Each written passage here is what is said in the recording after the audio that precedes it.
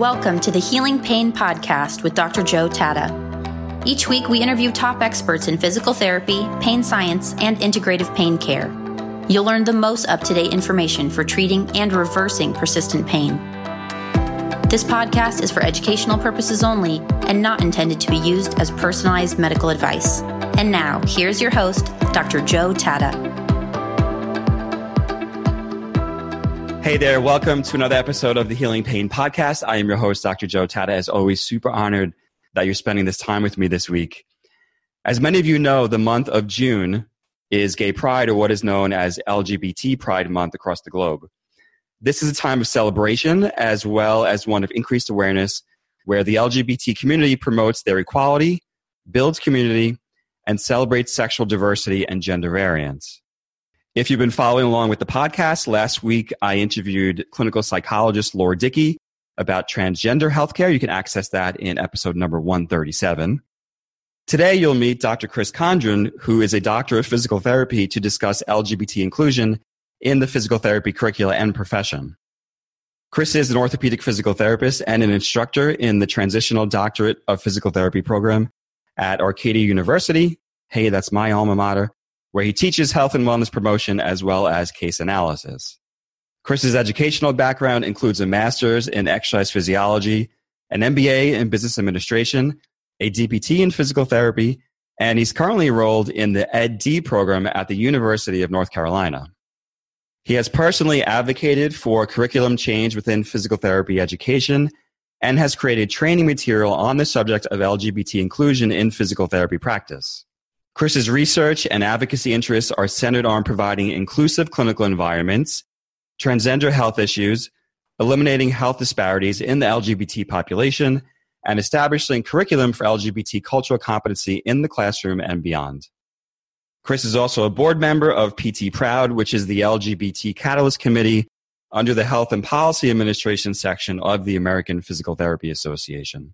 On today's episode, Chris will share some of his unique life experiences related to diversity, equity, and inclusion of LGBT individuals in the physical therapy profession. Now, if you're a practitioner or potentially an educator and you're interested in the topic of LGBT inclusion in physical therapy or any other medical practice, Chris and his colleagues have created a LGBTQ competency handbook for physical therapists. This is a free manual you can download today, which includes information about LGBT inclusion in both the clinic and the classroom. To download this handbook, all you have to do is text 138 download to the number 44222. That's 138 download to the number 44222. Or if you're on your computer, you can open up a new browser and you can type in the URL www.integrativepainscienceinstitute.com/138 download. That's integrativepainscienceinstitute.com/138 download. I know Chris and the other members of PT Pride would love if you can get your hands on that and put it to good use in both the clinic as well as in education. I want to personally thank Chris as well as my other colleagues at PT Proud for being a catalyst and making some bold moves and taking a step forward with this important topic. Okay, and without further ado, let's begin with the amazing Chris Condran. Hey, Chris, welcome to the podcast. It's great to have you here this week. Hi, Joe. Great to be here. Thanks for having me. I had Laura Dickey on a couple of weeks ago talking about transgender issues, but I wanted to have someone specifically, obviously from the field of physical therapy, because I'm a physical therapist and you are too. So we're going to talk about all those topics today on the podcast. But first, tell us about what you're currently doing in the world of physical therapy. For the last 6 years, I've been an outpatient physical therapist. I'm PRN so right now with Select Medical so that I can moonlight as an instructor for Arcadia University. And I'm actually back at school for a 5th degree for an EDD in kinesiology at UNC Greensboro. With it, hopefully one day I can be a full-time tenure track professor. So you're transitioning slowly from clinical care eventually to teaching. Yes. All right, excellent. But you're doing some teaching now, aren't you? Yeah, so I'm teaching part-time for Arcadia University. I teach health and wellness promotion and also the final capstone course with them, writing a publishable case report. I went to Arcadia for my transitional DPT, and I actually took the class that you teach with the wonderful Kirsten Palambaro. Yes. I can't say enough good things about Kirsten. I was actually a student of Kirsten's also. She's been great with mentoring me for the last 6 years, and also during my degree program. So I can't say enough about her. Yeah. Her class, the health and wellness promotion class, is such a great class. And I think she's just so open and lets people develop their own method, if you will, around health and wellness. And she told me recently that you guys have like 400 students in the class or something like that. Yeah, I think we're close to 600 students enrolled now in the doctoral program throughout all of our cohorts.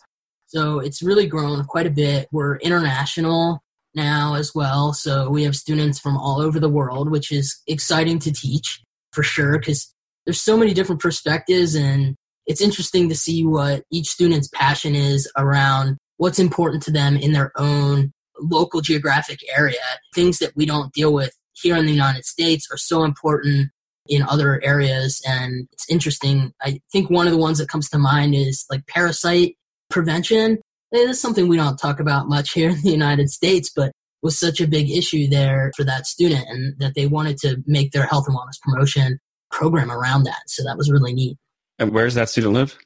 I want to say that it was Southeast Asia. We also get a lot of students from the Philippines and, India.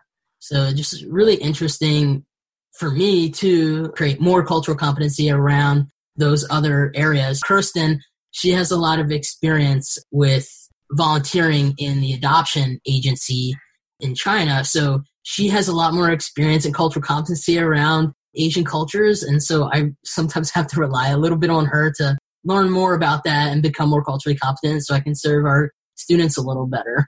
Yeah, I know you're both doing great work in that class, and I really appreciate the work you both do. And one day, I'll have Kirsten on this podcast, and we'll be talking about it. That's my little plug to get Kirsten on here. But tell me about the work that you're passionate about, the work that I think no one has done yet in the profession, and the work that we have to start to roll out. So there's a select group of us right now who are trying to push a more inclusive LGBTQ environment in PT, in the field in general, through many different venues, through trying to get more LGBT people in leadership roles in the APTA and other organizations, to creating inclusive curriculum for our students and making the PT field, even in the academic setting, more inclusive and welcoming to the LGBTQ community. So let's talk about the PT education first. Does the curriculum include any competency for this topic in the curriculum?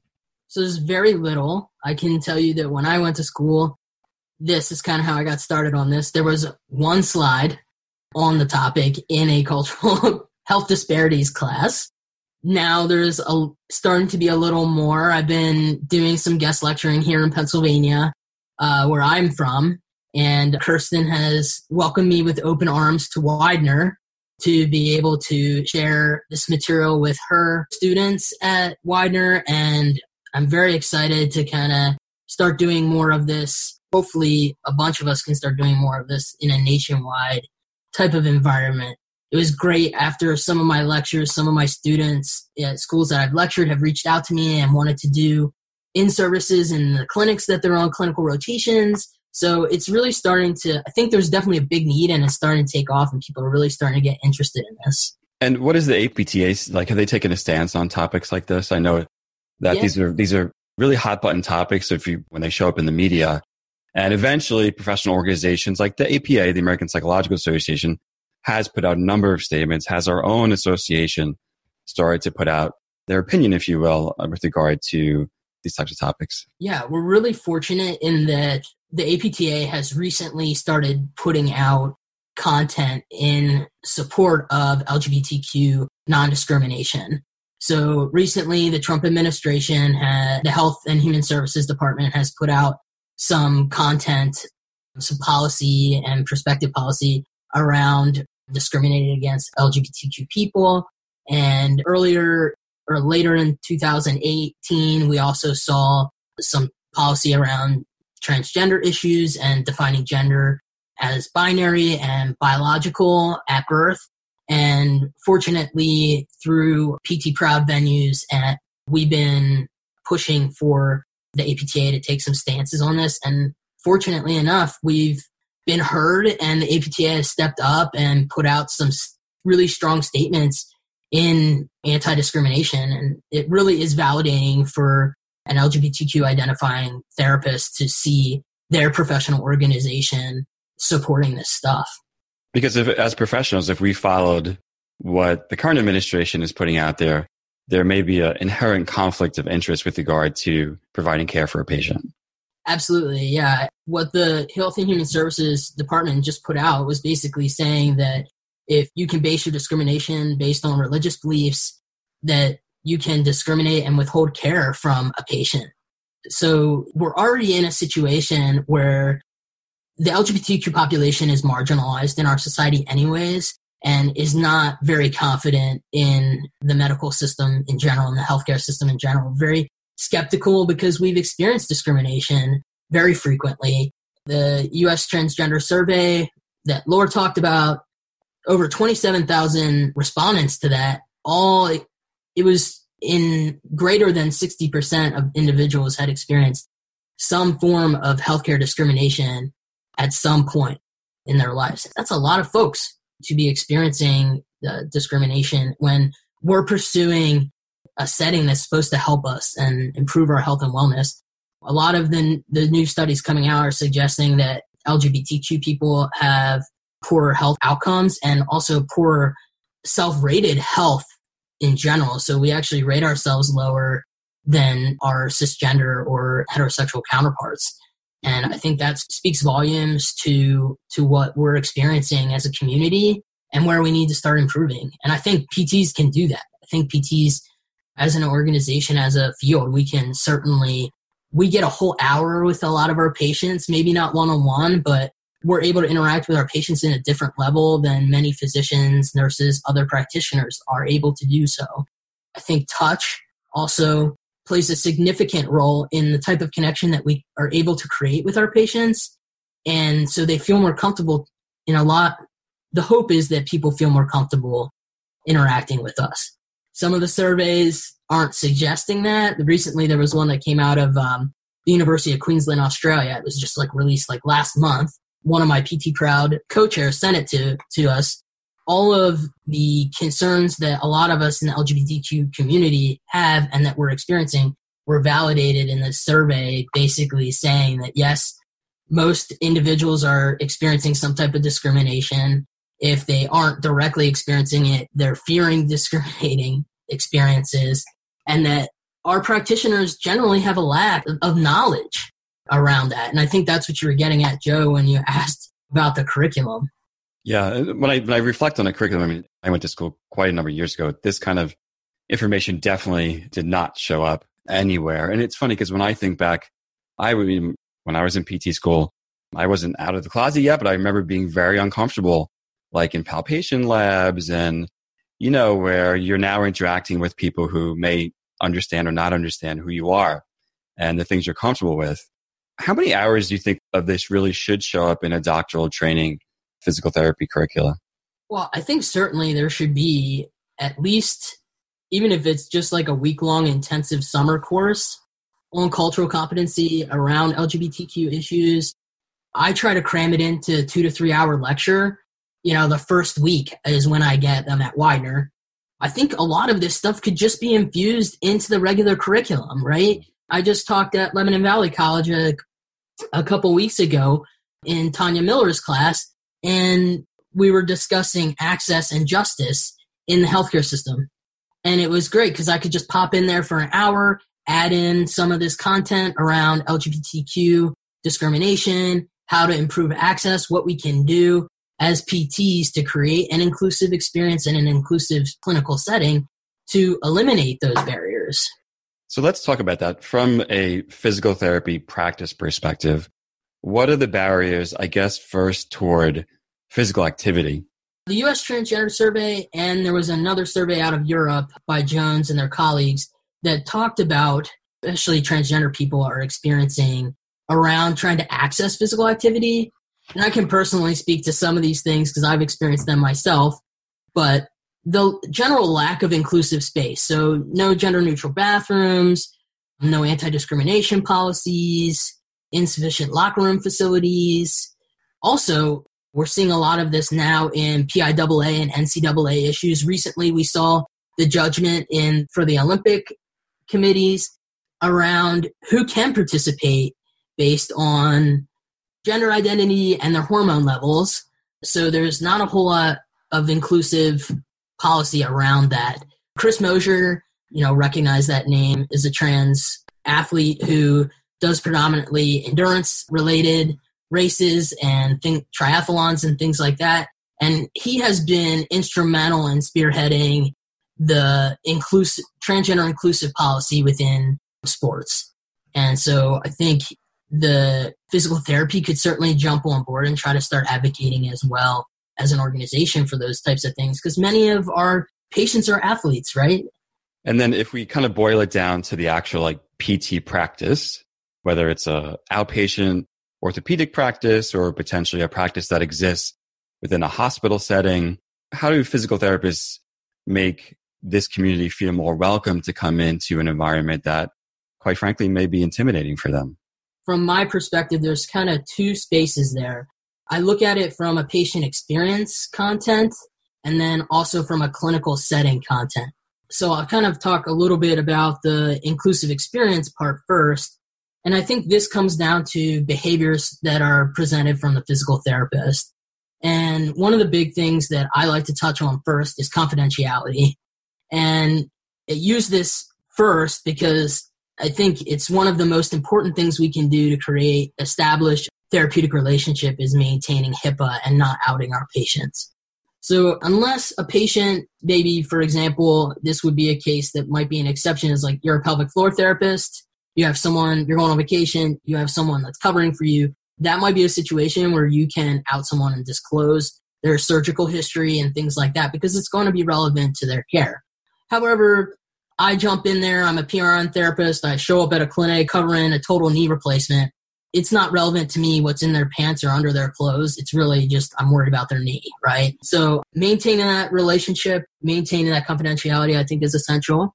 In addition to that, I think there's a couple things that we can do behaviorally as far as listening and recognizing that gender identities and sexual orientation exist on a spectrum and not making assumptions that everyone's heterosexual or cisgender. Also kind of following their lead on that. So being able to actively listen to someone and hear them and understand what is going on with them around their gender identity and how they present. So using their preferred name rather than their legal name, using their preferred pronouns rather than what's on the medical chart, and really using our best judgment not to ask questions out of curiosity, but asking questions out of necessity. Like I mentioned in that previous scenario around total knee stuff, I don't need to know what their surgical history is to treat a total knee. So I shouldn't be asking questions because I'm curious about where they are in their transition. And even for somebody who's trans-identifying, sometimes that's like, ooh, I would love to talk to this person because I'm going through a lot of this stuff at the same time. I might be able to create a therapeutic relationship. But even myself, I have to back off of that because it needs to be about the patient's experience. Kind of maintaining that and continuing with that. And then, last thing is understanding gender dysphoria. I think Laura talked a little bit about gender dysphoria, and I think one of the big things around gender dysphoria, it's basically a malalignment between what is going on for you outwardly and what's going on for you inwardly. Things in our environment can trigger that dysphoria, and you as the therapist don't want to be that trigger. So I think there's a couple of key things that we can do to make that happen, right? So always asking permission and explaining what we're doing while we're doing it. So if we want to touch or disrobe, we're always asking permission and we're explaining what we're doing as we're doing it. And understanding that our body parts as people may make us uncomfortable. And this goes kind of for an inclusive environment in general for all bodies, right? Like if you're overweight, maybe you're not okay taking your shirt off, even if you are masculine identifying.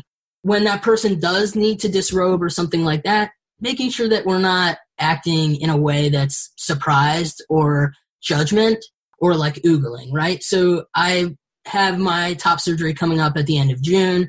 Let's say I'm in recovery and I wipe out sledding with my son in December in the snow and I tear my rotator cuff and I need to go in for some therapy. And you ask me, I'm masculine presenting, and you ask me to take my shirt off. And at first I'm kind of apprehensive because I have these large scars from my top surgery. But eventually I kind of comply and I take my shirt off. I would hope you as the PT would not be like, whoa, what happened to you, right? We need to understand that that's what happens when someone has this procedure done, right? It's just like if a woman has a mastectomy because of breast cancer. If she takes her shirt off, we don't want to be making her feel some type of way about her scars. Same kind of goes with the transgender community. And just kind of understanding that and being able to provide modesty. So gowns, sheets, just making sure that the patient is comfortable. I would hope that we're doing this with everybody, but I think I can even speak to my own practice. Sometimes I get relaxed, especially when we have a cooperative patient and we forget about those things. So kind of keeping that in check and making sure we're going back to those general patient modesty things, I think really helps. And then from a clinical setting standpoint, there's a couple of things I will just emphasize, and I could talk forever about this, so I'll just kind of do it quickly. Gender-neutral bathrooms certainly are one big thing. Also, inclusive paperwork. I did give the handbook that PT Proud we just created over the wintertime, and there is examples of inclusive paperwork in there, as well as non-discrimination policies within your clinic or organization that protect against discrimination for LGBTQ people. And lastly, I think the biggest thing that if I can give any takeaway today is take the time to educate yourself, right? That therapist that's never seen anybody who's had a bilateral mastectomy might want to go online and look at some images of that so that they feel more comfortable around that. Or take some time to explore. There's so much content online around medical procedures and things like that now. Take some time to look at those things online so that you know what to expect, what you're understanding, what your patient may have gone through, and what complications they may be experiencing. Because you do this Healing Pain podcast, right? There's so much chronic pain in the transgender community post-surgery because many of these surgeries are so invasive. And honestly, medicine really hasn't quite caught up to us yet. And so the outcomes aren't always as successful as we would hope they would be. And some of these people experience chronic pain throughout the rest of their lives just to be authentic and feel aligned. So I think that that's a big part of understanding us. So much of what you say is so important to people who treat chronic pain, because a lot of this also, we can talk about the physical aspect of it, but a lot of it also revolves around the psychosocial aspect of it, which we know is important in chronic pain in general, but I think it's especially important when you talk about the LGBTQ community who may have had adverse events happen in their life prior, whether it's in their home life or whether it's interacting with other medical professionals. So I think a lot of what you're saying echoes some of the good psychosocial skills that we're trying to develop as professionals, but now you can apply it to obviously this specific group. Tell me about PT Proud. I know you're deeply involved in this organization. Tell us about what the mission is and how it began. So PT Proud actually started when a group of students got together from Regis University and reached out to some of their professors and some of the other administrators and started to spearhead this movement within the APTA. And then some other academics kind of jumped on board and we became a catalyst group under the Health Policy and Administration section, which thank you so much to them for housing us and continuing to support our mission.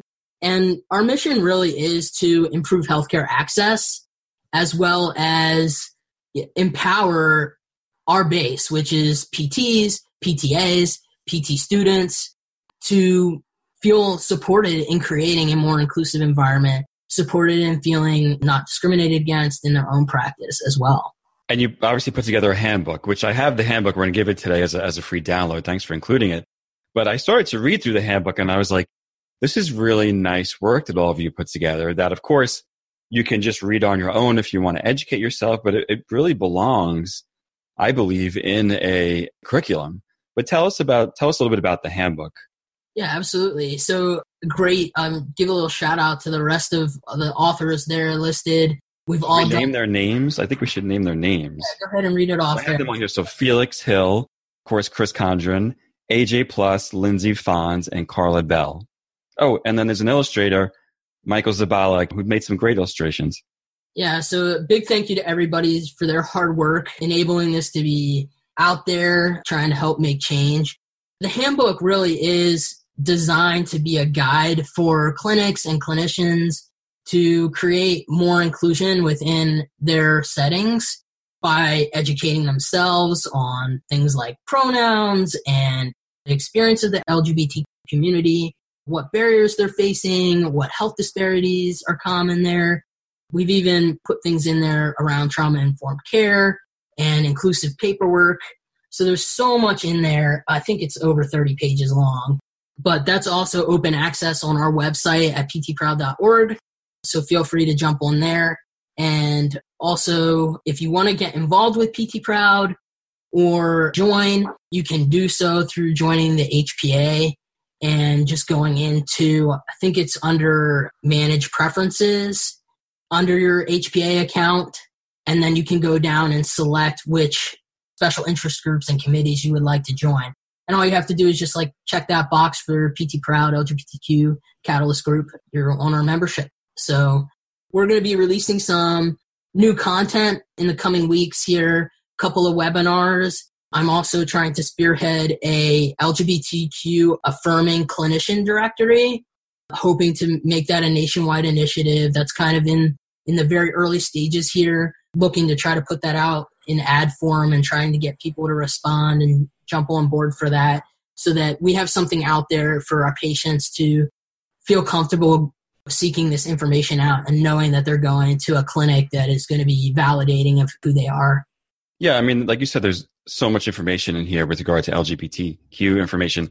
But then you also talk about just in general health disparities, inequalities, things in here that people can use that obviously relate to other populations. And you mentioned providing trauma-informed care, which, again, I don't know if that shows up in a current curriculum. Can you talk about trauma-informed care just a little bit with regard to maybe the trans community? Sure. I think the biggest thing that we need to understand, or in our approach as PTs, is that touch can be either therapeutic or more not therapeutic, as in invasive and triggering for people, especially those that have experienced trauma. And unfortunately, the transgender community experiences trauma at an extremely high rate. Recently, just in the last 2 months, I think there's been 3 attacks and murders of, in particular, trans women of color. One in Philadelphia, I think the other one was in Texas. And this is happening all the time. And regardless of whether it's covered on the mainstream media or not, it's happening every day. And so these folks are experiencing this trauma and then they're coming for care. And as PTs, a lot of times we're kind of desensitized to touch, right? We all go to class, we all get touched and we all touch each other. And then we kind of get really desensitized to the impact of touching and being touched. And I think trauma-informed care around that is like I was talking about with understanding gender dysphoria as well, is asking permission, explaining what we're doing. If someone says no and that they're not comfortable, not going on to press the person to try to get them to do what you want to do. It's being creative in what you're doing and thinking back to how you can adjust your treatment so that you can best match what your patient is comfortable with, just like we would do with any other intervention there. But also employing some of those active listening skills, especially when we're doing patient history, and taking the time to educate yourself on what may be some warning signs of what someone who's experienced trauma may present with, because they may not share that with you. So paint a picture for me. This is all relatively new in the PT world. What's your vision for transgender equality in the PT profession? That's a pretty hard question for me to narrow down, but I tend to be pretty ambitious around this stuff. So certainly I think providing at the bare minimum, creating an inclusive curriculum, right, for in our academic settings as well as in our continuing education settings. And I'm not just talking about pelvic floor stuff, right, because that's where we've really seen this content before. I would like to see this in general practice. A lot of our states are getting direct access, and we need to know how hormone levels might impact a patient's response to therapy or what other comorbidities may be occurring because they've had surgery or they've had gender-affirming hormone therapy. In addition to that, creating those inclusive spaces, creating that inclusive experience that we talked about. Another big one that I think APTA is starting to come about with is having out LGBTQ individuals in the leadership as well as in the classroom, right? So I think part of the reason why our field in general has been slow coming about on this is because of the fact that many of our students don't see us in leadership. So they're less inclined to come join and feel comfortable because there is no one else like them, right? I went to a school where everyone was cisgendered and heterosexual, and that was in my leadership, that were my professors. And for me, that was difficult in a way. I've always lived my life out and open, and I've been out since I was 15. It's still hard to feel comfortable to pursue certain situations. For example, like, what do I wear in clinic because I haven't transitioned? Those kinds of issues. Is it okay for someone to touch me when I'm not comfortable with it? Saying those kinds of things is difficult if you don't foster the right environment. In addition to that, I think that LGBTQ folks in our profession, oftentimes, we don't place much value on them. And I think that that's something that we need to start doing a better job of. And valuing them in the leadership roles, valuing them in the classroom by using affirming language, creating inclusive environments. And I think a big thing that would convey that to me as a trans individual would be for the things that are happening for me to be included in the guide to clinical practice, right? Everything else, our full spectrum of health issues is covered in the guide to clinical practice except for being trans. And the gender affirming procedures and treatments that we receive are nowhere to be found in there. So clinicians have to go elsewhere, like to the WPATH standards of care, to be able to better understand what is actually happening for their trans patients. So I think if we could do all of those things, as well as just respect us and normalize the fact that gender exists on this spectrum and that it's not something that's taboo. We've been around for centuries. We've been around since the dawn of time. There's lots of Aboriginal and Indigenous cultures that have us in them, the Native American culture, Two-Spirit, identity. So I definitely think that those are the big things for me that I think if we lived in this utopia, that we would be representative in every space of the field. And that's pretty ambitious, but it could happen.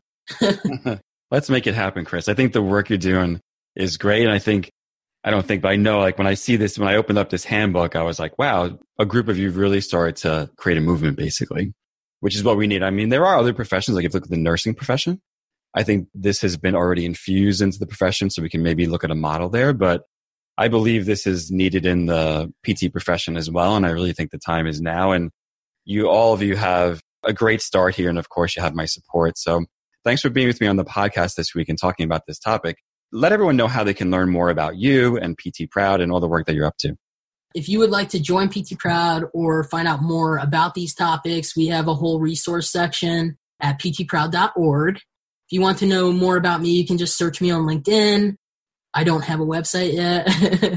Feel free to reach out by email. If you want to join PT Proud and the movement and have questions or ideas to get involved, always looking for new inspiration. And we love anybody who's passionate and excited about this content. We're going to be having new elections coming up for board positions and things like that. And we're always looking to increase our diversity of our leadership. So please reach out to us. We love to get more people involved. And that's actually how I got involved. I just emailed a student and here I am being able to really fulfill my hopes, dreams, and passions through this channel. So it's exciting stuff. So please reach out. Excellent. I want to thank Chris for being on the podcast this week. Again, that URL is www.ptproud.org. You can also tweet to @PTProud on Twitter, and you can also tweet to Chris at Chris Condran. That's at ChrisCondran on Twitter. And of course, you can find All the links, information, the handbook, everything, the show notes will be on the website at theintegrativePainScienceInstitute.com. I want to thank Chris for being on the podcast this week, for sharing this important information on LGBTQ competency, which is so important in the PT profession. Make sure to share this information out with your friends and family on Facebook, Twitter, LinkedIn, your favorite social media handle, and stay connected to the podcast each week. Thank you very much, and we'll see you all next week. Thank you for listening to the Healing Pain Podcast with Dr. Joe Tata. To subscribe to the podcast and learn more, visit IntegrativePainScienceInstitute.com. That's IntegrativePainScienceInstitute.com. Sign up to receive weekly updates, leave a review on iTunes, and share this episode with your friends.